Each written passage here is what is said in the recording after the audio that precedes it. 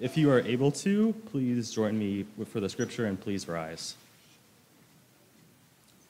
The scripture can be found in Matthew chapter 1, verses 1 to 17, and this is the New International Version.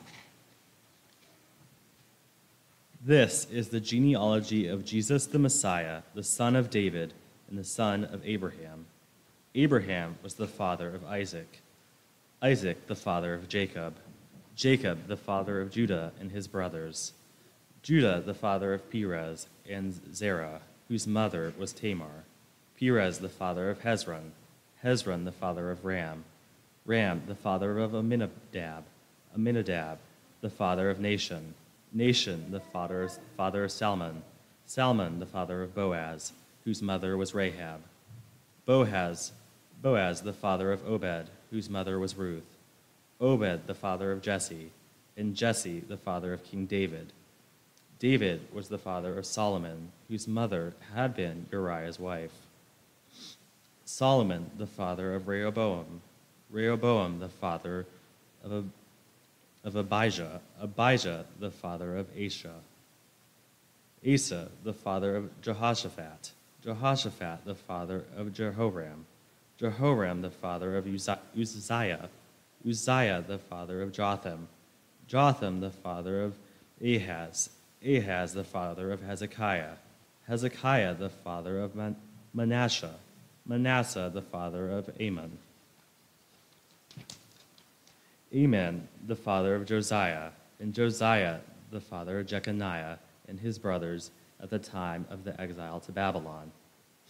After the exile to Babylon, Jeconiah was the father of Shealtiel, Shealtiel the father of Zerubbabel, Zerubbabel the father of Abihud, Abihud the father of Eliakim, Eliakim the father of Azor, Azor the father of Zadok, Zadok the father of Achim, Achim the father of Eliahud, Eliahud the father of Eleazar, Eleazar the father of Matham, Matham the father of Jacob, and Jacob the father of Joseph, the husband of Mary, and Mary was the mother of Jesus, who is called the Messiah.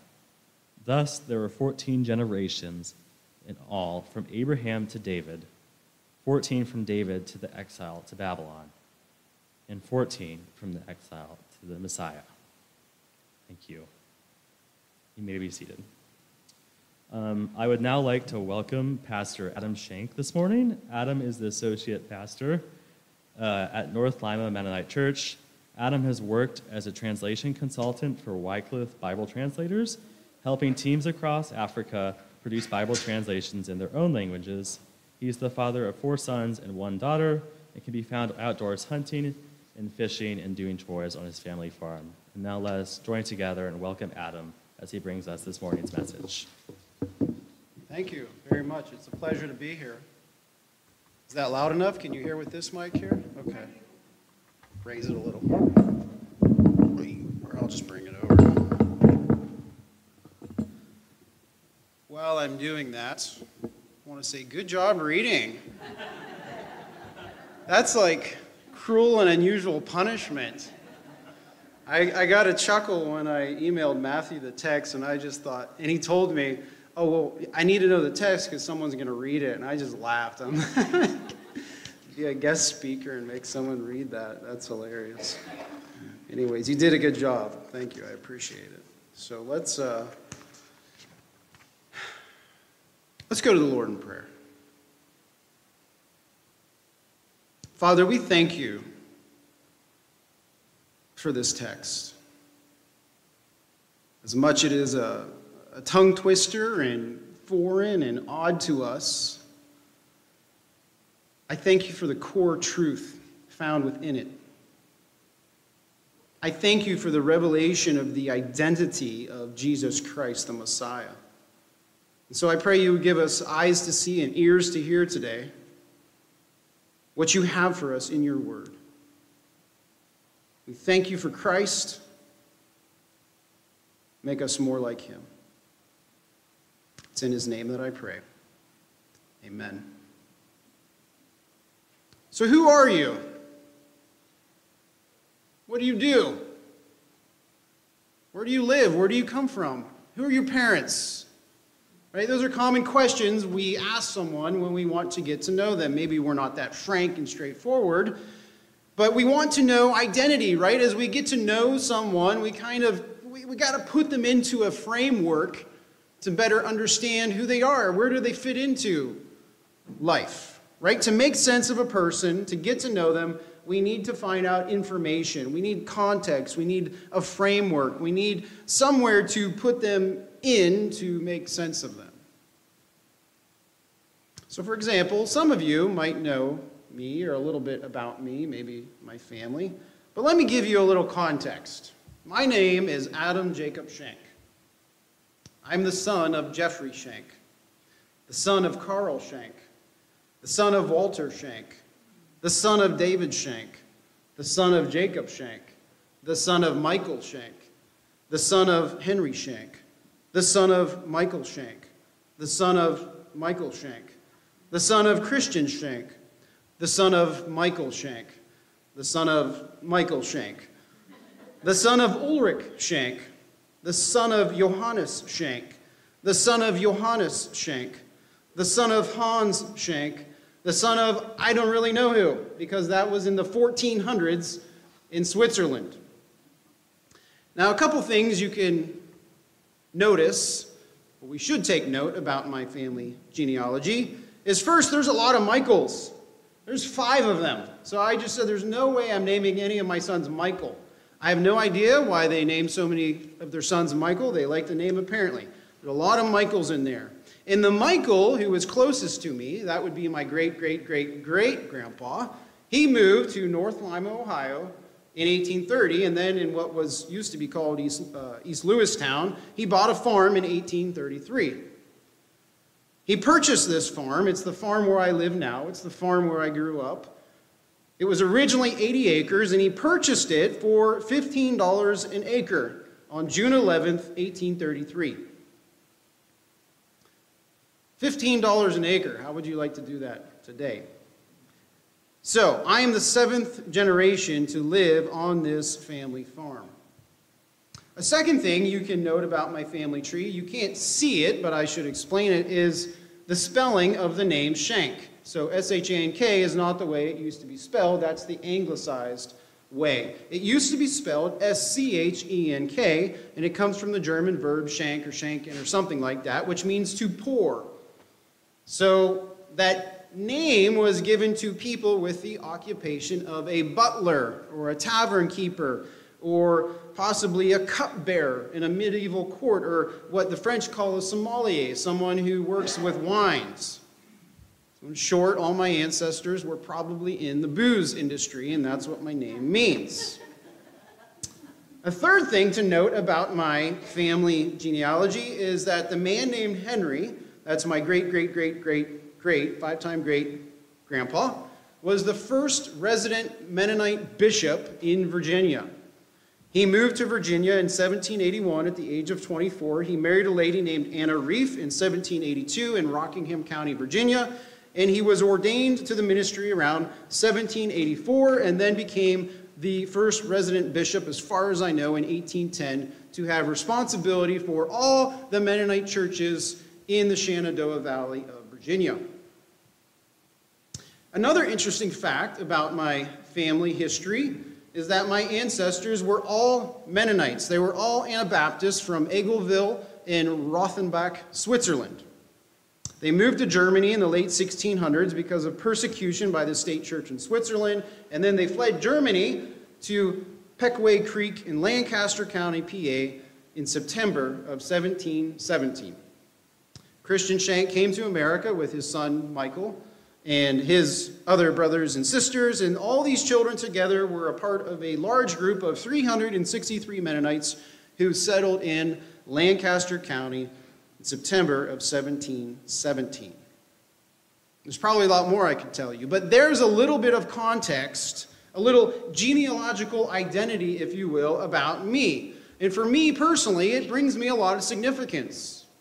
It kind of shows, it's significant, the fact that I'm even standing here today. I'm from a long, long line of Mennonites going all the way back to the Reformation in Europe. I'm from a long, long line of Mennonites, some who ministered here in the New World, in Pennsylvania and in Virginia and even here in Ohio.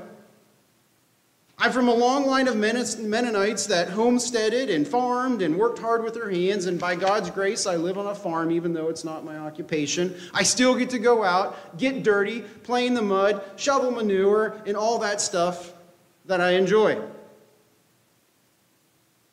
So to make sense of someone, like a guest speaker, or Jesus, the Messiah, we need a little context, right? We need to fit this person into a framework, whether it's a genealogical one or a work one or something, to try to understand their identity. And that's why today we're looking at this genealogy, right? Starting your life story with a genealogy is not something you do. I've never met anyone who just did what I did. I've never said, hey, nice to meet you. What's your name? And they say, well, I'm Bob, son of so-and-so, son of so-and-so, son of so-and-so. We just don't do that. I've met a lot of people, actually, who don't know who their great-grandparents were. Can't even name them. So for me to go back 17 generations is like shocking to some people. But starting your life with a genealogy was a very Jewish way of communicating, right? Significant information about a person. They needed to know who was your dad, and who was your dad's dad, and who was his dad, and so on. And that's why Matthew is sharing this with us today. This is very Jewish. It's not just simply pointing to historical facts either, as we're going to find out. It's not just like, well, I just need to know who your dad and grandpa and great-grandpa were. There's just so much more that he's communicating here. And not all of it we're going to get to, or we'd be here too long. But the main point is that Jesus is the rightful Messiah. He is the true Messiah. Matthew is going to help us make sense of the whole story of Jesus that he writes for us in the book of Matthew. He's going to let us know here in this introduction, this tongue twister of a genealogy, a little bit about the identity of Jesus. So to better understand what Matthew is teaching us, we're going to consider just 3 facts about this genealogy. The first one is we're going to look at the designations of Jesus.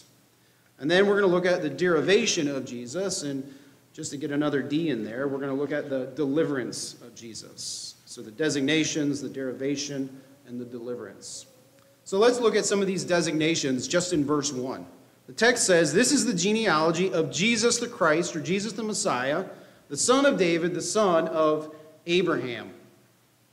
So here we are, very first verse of the book of Matthew. It's like the thesis statement, we could say. This is who Jesus is.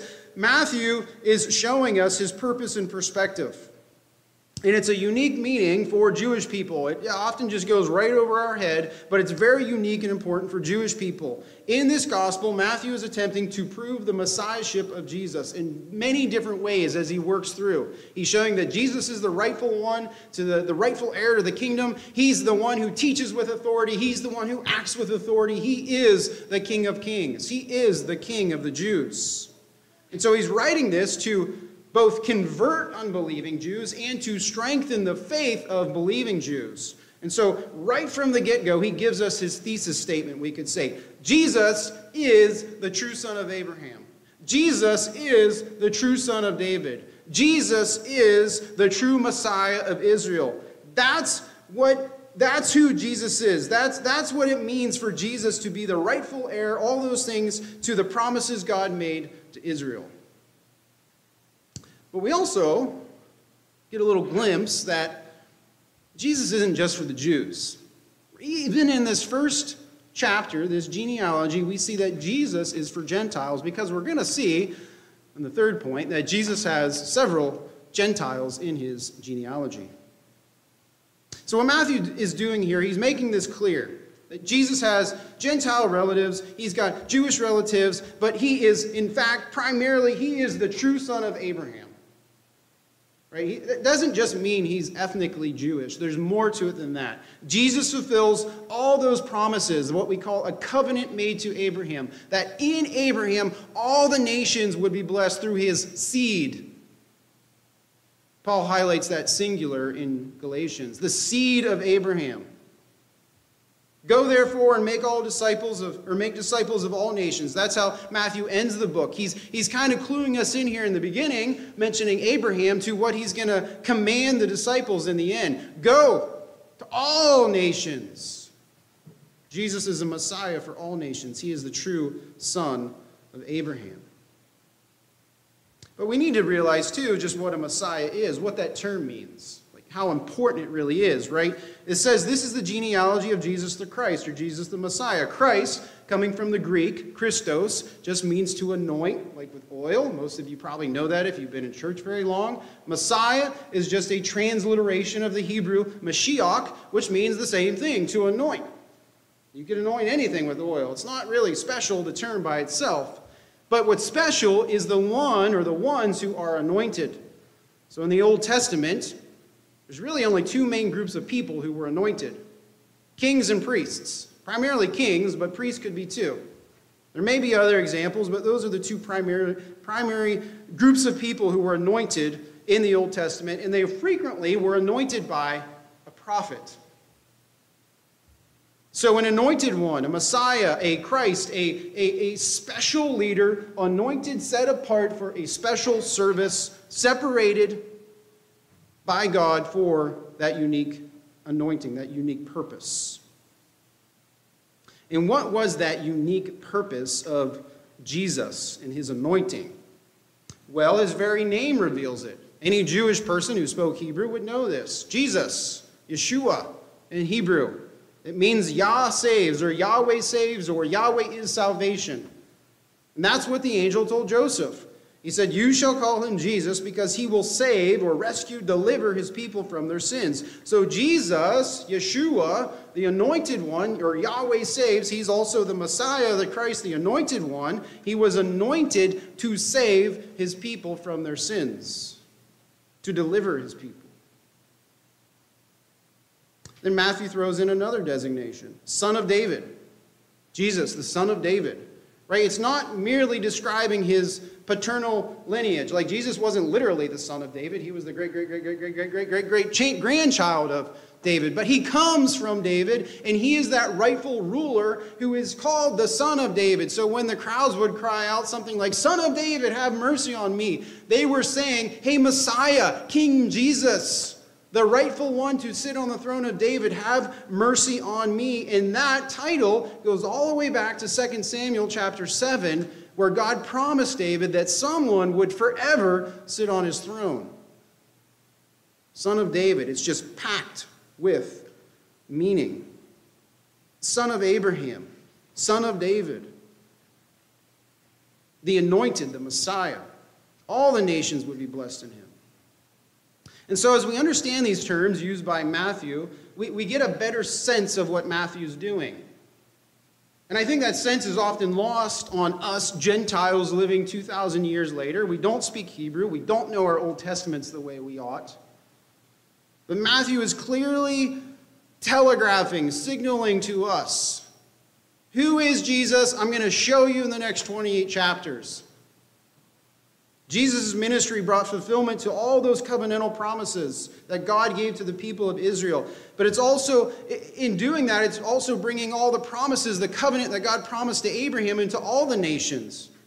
Jesus is salvation. Yeshua, Jesus. Jesus is the anointed of God, Christ, Messiah. Jesus is the kingly son of David. He is the son of David, the offspring of Abraham. He's the blessing of the world. So those are the designations of Jesus right here in the get-go. They're just packed with meaning.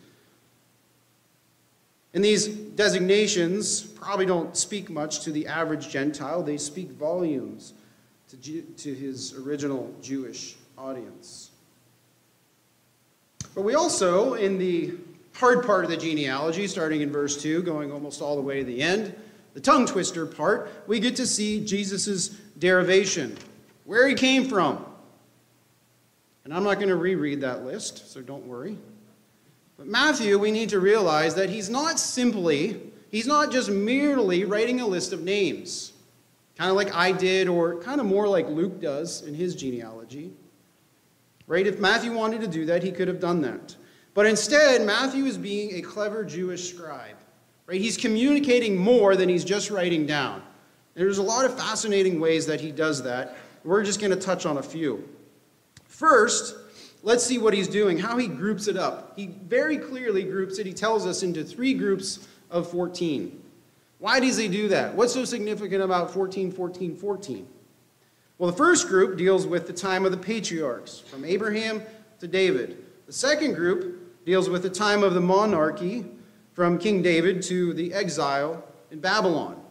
And then the third group deals with what we could call the kingless time, from the time they return from the exile in Babylon to the time that Jesus shows up on the scenes. So Matthew sees history, the history of Israel, in these clear divisions, 14, 14, 14. But what we got to realize is that 14 is significant just simply because it's 7 times 2. Now, I don't want to get too weird on you and go into numerology too much, but we got to realize something that the Jews love to do. They love numbers. All throughout the Old Testament and the New Testament, we can see that. 7. Yeah, it literally means 7. It also comes from the root for rest, and it also has to do with God's divine perfection. So often we see 7 as a chosen place to stop, in a list because it's dealing with completeness, with fullness, with perfection. Another thing that Matthew does in verse 1, which we don't really see in our translation, he says this is the genealogy of Jesus, but literally it says Genesis. In the Greek, it says Genesis. Now, there are other ways he could have said this, but he says this is the Genesis of Jesus, alluding probably to Genesis in what we call the Septuagint, the Greek translation of the Hebrew Bible. And then he blocks this into chunks of 14, or we could say instead of 3 14s, 6 7s. You sticking with me? I'm hopefully not getting too weird on you. Genesis 2:4 says, this is the book of the Genesis of the heavens and the earth when they were created. So the Bible starts with Genesis, the creation of all things, the heavens and the earth. Matthew starts with Genesis here, of Jesus, that is. He frames Israel's history into a similar pattern as the book of Genesis. 6 7s or 3 14s. We have 6 days of creation. On the 7th day was God's promised rest, we could say. So Jesus really is the culmination of Israel's history, right? It all points to Jesus. Just as the 7th day of creation was the culmination of God's work in creation, so Jesus is the culmination of God's work in redeeming Israel. Jesus ushers in that 7th 7, we could say. Jesus is that year of Jubilee, we could say. That year of deliverance, that year of setting the captives free, that year of paying back debts or forgiving debts. 7, that Hebrew number of perfection, in the fact that Jesus is it. He's at the very end of those 6 7s. It communicates so much to a Jewish reader. He's the perfect one we've been waiting for. Now, as I just mentioned, there's 3 sections. The first section starts with Abraham. Great place to start. The father of the faith. You start with Abraham. And so Matthew obviously and logically starts with Abraham because this is a very Jewish book. It's the most Jewish gospel. In this section of 14, it ends with the name of David. Great place to end. The King of Kings, right? He's the great king of all of Israel's history. Who's the greatest king you can think of? David. David, to whom this promise was made by God in 2 Samuel 7, that one of his descendants would sit on the throne forever. There's possibly also, we won't get into it, some numerology going on in here, where Matthew is conveying more important information. We don't need to go into all those details. The second section of 14, which covers most of the monarchy, it begins with Solomon and ends with Jeconiah. In this section, everyone would know, all the people, all the Jews who studied their Old Testament, they knew this was the downward spiral. This was the time of the monarchy where it just went from the height of David to down at the bottom with Jeconiah. In fact, God brought upon that generation all the curses of the covenant mentioned in Deuteronomy 29. He promised them, if you don't keep this covenant, all these curses will come upon you. And the worst part of the curse was exile. And then after that, there is promise in Deuteronomy chapter 30 to come back. Matthew, as it's been noted by many people, he omits several names in this section of Kings. You go to the book of Chronicles and you can see there's a whole list of kings. Matthew just cuts them out. So some people think Matthew is being dishonest. Some think he's being inept. But that's not the point. We have to realize Matthew is not being merely historical. Right? Son of so-and-so doesn't mean literally that they were their first descendant, the son. It means someone who derived from someone. And it's used a whole bunch of other ways in Hebrew. So Matthew's doing this on purpose. He wants to keep this set of 14, 14, 14 because he's communicating to us theological truth just as much as historical truth. There's no problem here. Matthew is not inept. He's not deceptive. He's writing a theological genealogy pointing to the identity of Jesus Christ. And he does that by being a really, really crafty scribe, giving us these different sections of the genealogy. So he omits a few names. There's other oddities in this list, like there's the changing of the spelling of names. Matthew did not have a spelling problem. We can see that throughout the rest of the book. He does some interesting things that any astute Jew would notice. He's communicating these theological, rich meanings and themes, and he's highlighting these double sevens or 14, God's perfection in all of this, God's orchestration of the entire history of Israel, all for one purpose, pointing to Jesus, the Messiah. In this last and third section of 14, it's from the exile to Jesus. So the first two names in this list, Jeconiah, that actually gets repeated. It's the last name in the second 14. Now it's the first name here, going all the way to Shealtiel. It comes from 1 Chronicles. Those two names come from 1 Chronicles chapter 3. But then there's these other names that we don't know where they come from. We don't have the list. They're not in the Bible. They're not in the Old Testament. They're not in any recorded list. But it doesn't really matter, right? And there's some oddities once again, with this list and spelling of names and a few weird things. But it's not a problem because we have to realize what Matthew is doing here. He's communicating rich theological significance to his readers. It's a trifecta of 14s. So-and-so begat so-and-so, so-and-so begat so-and-so. And it all points to Jesus. Right? It's that perfect Sunday school answer that we've always heard of, right? You don't know the answer, you say Jesus. That's what Matthew's doing, pointing to Jesus. Jesus is the culmination of it all. The creation of the earth, the creation, the history of Israel, it's all pointing to Jesus. These 6 sevens, the seventh perfect day of God's rest, of deliverance, pointing to the anointed of God, the Christ. Now, lastly, we'll consider the deliverance of Jesus. And we're going to do this just by looking at 5 unique people in this genealogy. 5 women. You don't put women in a paternal genealogy. It's just not what you do. And yet here Matthew does it. And you don't put suspicious characters, women, in a genealogy with a shady history. Matthew does it. All 5 have very questionable histories, we could say. First one is Tamar. If you know the story, she was probably a Canaanite. It doesn't say that, but more than likely she was a Canaanite, not a Jew. She was the daughter-in-law of Judah. She was a widow, and Judah was supposed to give her another son to marry. And he didn't.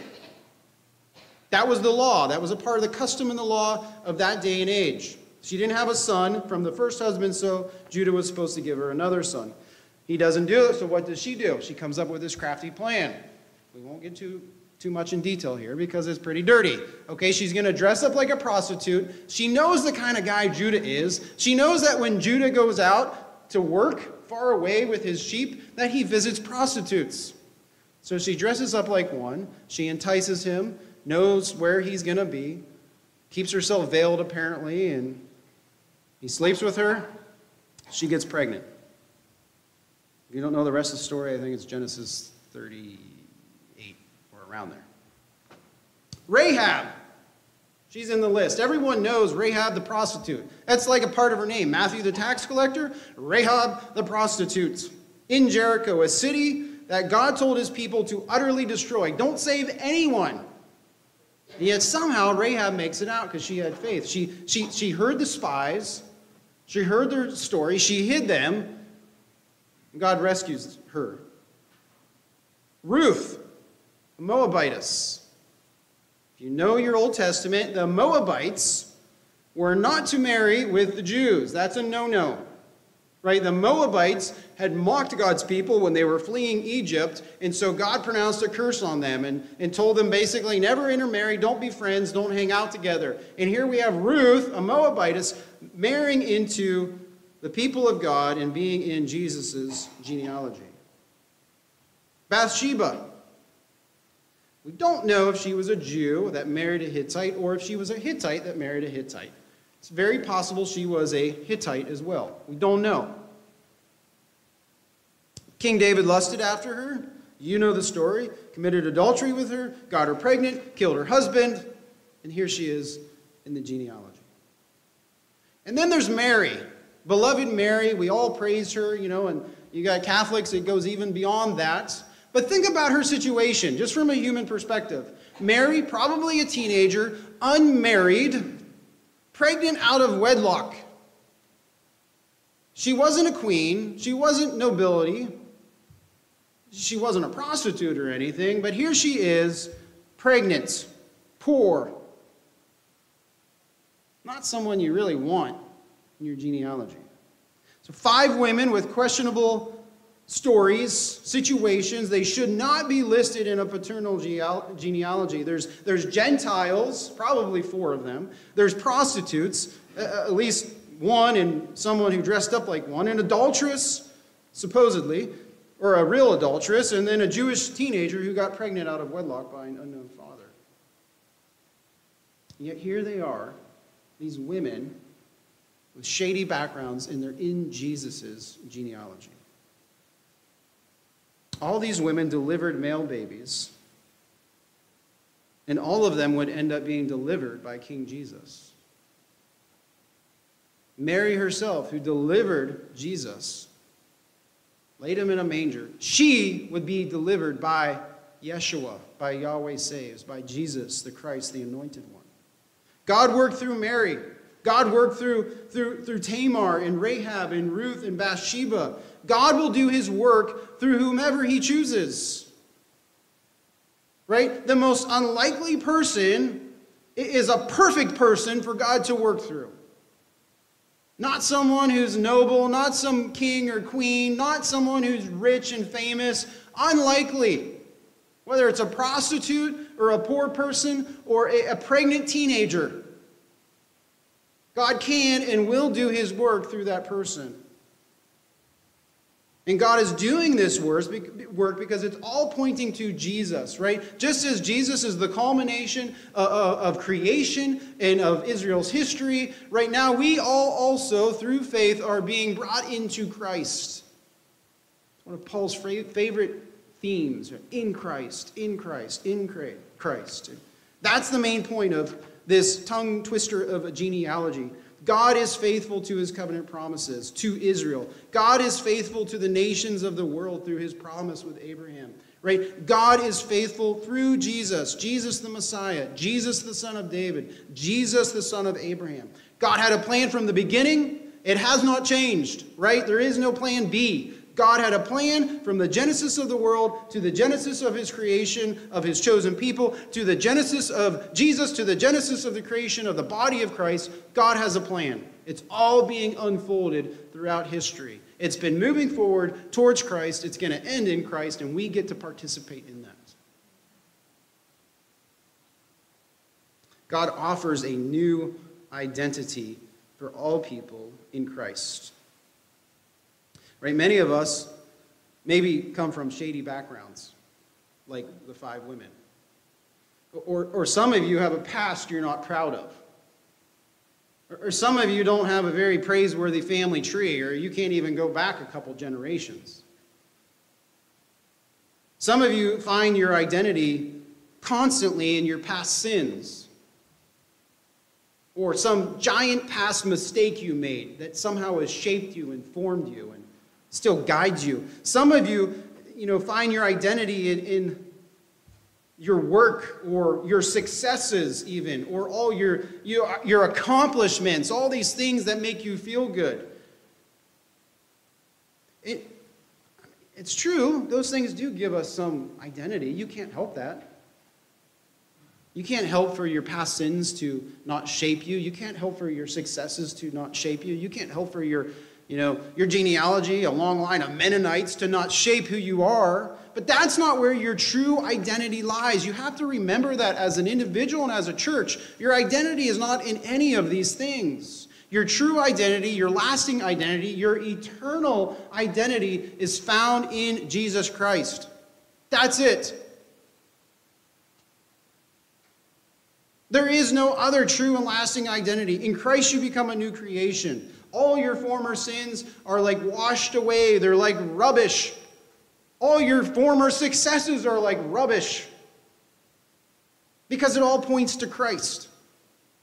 Just like this genealogy. He's the one. It all points to him. Jesus is the son of Abraham. He's the son of David. Jesus is the Messiah of the world. Jesus is the way, the truth, and the life. Jesus is our salvation. He's our rescuer. He's our deliverer. He's the one who transforms us day by day through his Spirit, because Jesus is our identity. Right? So look to Jesus. Look to Jesus this year. Right? Make Jesus more and more of your identity, and make those past sins or successes less and less of your identity. Jesus is your number one. Make him number one in what you think, in what you say, in what you do. Make Jesus your identity in your family, in your church here, in your work, in your wherever, your hobbies. Make Jesus your number one, your identity, because that's where your identity is. It's in Christ.